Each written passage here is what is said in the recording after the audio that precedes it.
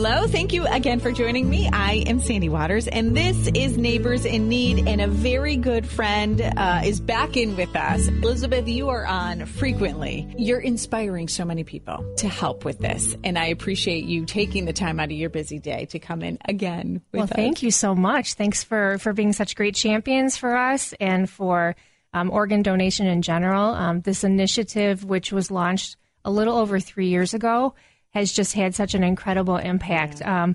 Our partners at Finger Lakes Donor Recovery Network, our creative partners at Myers Creative Imaging, all of the work that has been done and put together through this program and messaging, and then you using your platform and amplifying this through the community, we're really seeing some incredible results. So, Elizabeth Murray, Program Manager at Causeway Community Partners, you probably see it firsthand how beautiful this community is when it comes to, hey, help me spread the word about something. Absolutely. Yeah. We, when we started this initiative again 3 years ago, we looked at what are the reasons that people are not joining the registry, the New York State Registry.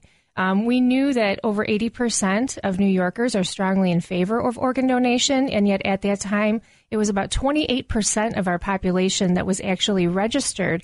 And so New Yorkers have these huge hearts, and everybody really seemed to be in favor of it, and yet we had the discrepancy. And so as we've gone around the community and we've told these stories, and people have learned more about organ donation, the registry numbers have really shown that a little bit of advocacy can go a huge way. And now our partners at Finger Lakes are reporting that our region is at about 40% of registry, which is a 12% increase in just 3 years. Wow. And again, it's a community effort. And you're right. Talking more about it and educating ourselves about it probably is. I mean, who would say no to this when you hear these beautiful stories, which we're going to hear another one today from Karen. Thank you so much for coming in, Karen. You're welcome. A 2-time kidney recipient and member of Team Finger Lakes for the Transplant Games, which we'll get more into. And I also want to introduce you to Amy James from the Finger Lakes Donor Recovery Network. Thank you so much, because you coordinate also with all the tasks that you do. You also coordinate the transplant team for the Finger Lakes. It's true. So what I love most about my job is all of the collaborations and all the different levels that we get to do that on, from Causeway all the way up to the Transplant Games of America. We are seeing such almost culture change over the past few years in our region coming to organ donation. Everything from our registry increases, which are phenomenal, to the number of stories that we have to share publicly, to, everything, just families are asking for donation in the hospital more often than ever, which is an amazing difference. We appreciate it all. And it probably is, I don't want to say uneducated, but uneducated. Like we didn't really know, what did it mean? What does it mean? You're going to what? You're going to take my organ? Wait a minute. What? You're going to cut me up? I mean, right. You always think the most horrific scenarios. Well, exactly right. And it's that people don't like to think about dying. Right. That's kind of the bottom line, right? But the fact is that it's going to happen to all of us. Mm-hmm. And so we really encourage people making decisions, whether it's donation or other end of life decisions, like just talk about it with your family, because our goal is to have those conversations way in advance, because the worst time to have to think about these things is when your loved one has just passed and you're grieving. So let's just talk about it now and check it off the list. Tell your families what you want. Hear your family's wishes. Register if you're so inclined. But, one person can save up to 8 lives through organ donation and up to 75 more through tissue donation. It's kind of a beautiful thing. In the last time you were in, Elizabeth, with Nancy, she said, your coworker, she said the same thing. Let's just get organized. Let's get it out on the table, have a family discussion, so then you feel like, okay, I don't have to worry about it. Check off the list. I feel planned and prepared. That's exactly right. Mm-hmm. And I think you'll find that your family is probably most supportive of knowing your wishes as opposed to not knowing your wishes. So, and I think one of the things that we've seen that, as we've talked to people, we're trying to identify what are the barriers or the reasons why people are not joining the registry. And people will kind of self-select themselves, and they'll say, oh, I'm too old, or I'm overweight, or I've been sick, or all these different things. And one of the things that we like to say is that the registry is for everyone. Yeah. And so, don't count yourself out. And then I think that when people are skeptical about that, or, we talked about last time, if people think that their faith or their religion is preventing them. So we're looking at what are those barriers and how can we address those and provide people with really good, solid information so that they can make well-informed decisions, so they can have the conversations with their families. And then the next step of this, which I think is really interesting, and Karen's going to weigh in on this, is to tell the stories of the recipients and to see how much that gift of life can do for a person. When somebody receives the gift of life, and, we talk about Scott Hetzko as a local example of that, who's gone on and become a champion in our community for organ donation. The people who have received this gift have gone on to do amazing, incredible things, and they take each day as a blessing. And so when we talk about the transplant games, I don't think that there's a better example of people who have embraced this gift and have gone on and are doing incredible things because someone, a family, a donor, was so generous with that gift. And that's what we need to focus on. Inform ourselves, like you said, with the real facts. Yes. And instead of thinking about when I die, what's going to happen, it's who can I help live a healthier, stronger life, and in just tweaking your mindset. And Karen, you are the perfect example of this. Can we learn a little bit about your story, a 2-time kidney recipient? Certainly. I got sick in my 20s, in my early 20s. It was culture shock for me. You go from thinking that you are invincible to finding out that you have 12% kidney function left. Wow. And that was 36 years ago. Now, did you know at any point growing up that there was any? Okay. No, nothing. Total shock, though. It was total shock. It took a while. I eventually had to go on dialysis. I was on dialysis for 2.5 years. And then I got a call. It is the most amazing experience, and I've been working ever since to get people to sign organ donor cards. It's just, you don't know what it is to not be healthy. You don't know what it's like. I think you're kept alive by a machine that you have to go to 3 times a week, and you have fluid restrictions, you have all kinds of restrictions. It's keeping you alive, yes, but your quality of life is not the greatest. Yeah. Not the greatest. Especially for a 20-year-old. Yeah, early 20s. And so when I was 30, I got a transplant. So right now, my first transplant was from a non-living person, and that lasted for 26 years. So way back when, I was one of the few that got transplants at that point in time, because back then it wasn't as well received as it is now. And my second one will be 10 years old coming in October, and I got that one from my brother. So I have been alive longer with other people's parts than I was with my own. And at that time, when you were 30 and you had your first transplant, at that point in time, did they allow you to connect with the family or was it? What you could do was you could write a letter to the social worker and they would deliver it, but I never heard. I actually got my first transplant in Pittsburgh, so that was a whole show too, getting to Pittsburgh in time. But I wrote several letters. They give them to the social workers, and you hope that somebody will write you back or tell you a little bit about the person that has saved you. But I never got anything.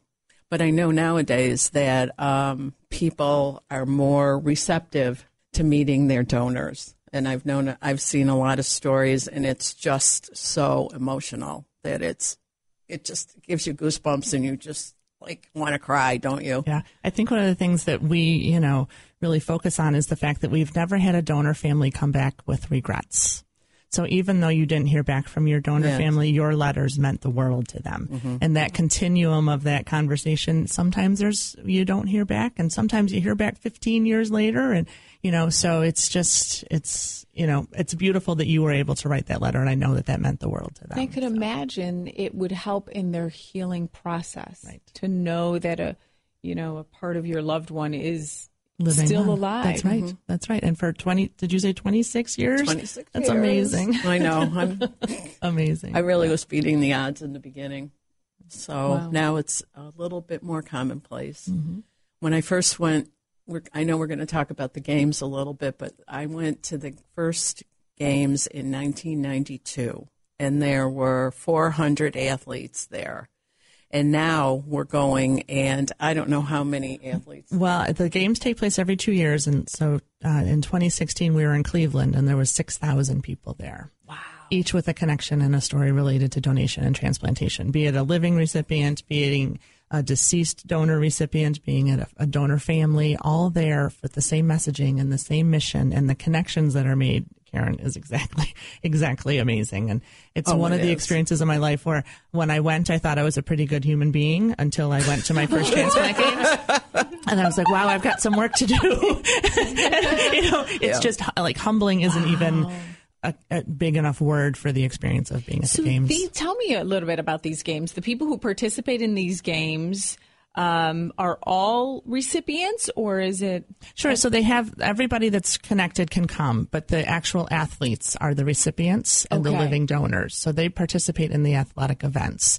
Then there's also a whole section for donor families, and there's donor tributes, and so all of the messaging of donation comes together at the games. And the stands are filled with people, whether it's the donor families supporting recipients that they don't necessarily know, but it's the same story as their family's story of donation and transplant as well. So people kind of represent stories for people who haven't been able to connect. Like our donor families will go to many events to support athletes, imagining that that's their loved ones' gift, participating and living on and living life to the fullest. So, right. And these games take place this year? We are headed to Salt Lake City in August. 100 degrees. Today may be hot, but we're just building up our hot skills. That's our heat managing skills. Yes. So we have about 25 folks on Team Finger Lakes that are traveling to Salt Lake City to participate in the games on different levels. In all different transplants. All different. We have hearts. We have kidneys, we have livers, we have pancreas. Yeah. Yep. That's the first thing when you go to the games, too. Nobody asks you your name. They ask you what you have. Oh, what do you have? What do you have? And what drugs you take. Yeah. Okay. And some of the best T-shirts I've ever seen are at the transplant games with creativity about organ transplants and such. So. Now, Amy, you guys you'll be there, and so we can kind of follow you and live vicariously through social media, right? Yeah, so Finger Lakes Donor Recovery Network's Facebook page will be lighting up the first week in August with pictures and stories and emotions, and we invite everybody to take part and join in on that. We'll have some great videos. There will be crying, I'm sure. A lot. Yeah, that happens a lot there. But yes, please follow the stories of these amazing, brave athletes, donors, living donors, donor families. It's an amazing thing. Now, if you're not sure, if you are an organ donor, if you're like, I don't know if I signed up, what should we do? And it's even easier now, right? Right, absolutely. So, that was one of the things we identified as why aren't people registered if we know that they're supportive. So up until recently, the system for registering in New York State is a little bit more cumbersome than in other states. But we now have this new online registry. And so people are able, a real quick way to do it here is to go to passlifeon.org. Okay. And that is the website that we use for the Pass Life On Community Impact Initiative. There's a, enroll here button, and people are directed to the online site. Finger Lakes Donor Recovery Network has events, though, where they're registering people all the time. So they have pamphlets that they're able to register on the spot. And also at the DMV, and our Monroe County DMV has been incredible, especially during the last couple of years, and really has led to a lot of the increase in our region. And so there are multiple ways now that people can register, but with that new online registry with the ability for 16 and 17-year-olds, when they're so excited to go get their learner's permits, that's another way that has improved the system, which has led to these increased numbers. So it's getting better. The numbers are showing it. The stories like awesome. Karen's story, Amy is going to the games and is going to keep us up to speed on everything that's going on. But, we just encourage people to have those conversations. And one way that actually, for those of us that are still going to be here in August and not traveling to the games, and Amy, you can help me out on this, but we have the every year in April, it's National Donate Life Month, and locally there is a race or walker race that's held, but this year it had to be postponed and rescheduled because of the weather. I believe it's August 5th is the new date. Yep. So it's the Rochester River Run, which is the largest fundraiser for the Transplant Center at Strong. It was there was the one ice storm day in April when the race was supposed to happen, and obviously for safety reasons had to be postponed. But there will be another local gathering. So while we're in Salt Lake City, you can come to Genesee Valley Park and participate in the Rochester River Run. And you will see another whole group of recipients and people with connections to donation and transplant there supporting each other in the community, and of course the great transplant program at Strong. Wonderful. Well, thank you to all of you for everything that you do. Karen, thank you so much for sharing your story with us. No problem. Sign a card. Sign an organ donor card. Thank you so much. Thank you, Sandy, for having us. Sandy. We appreciate it so much.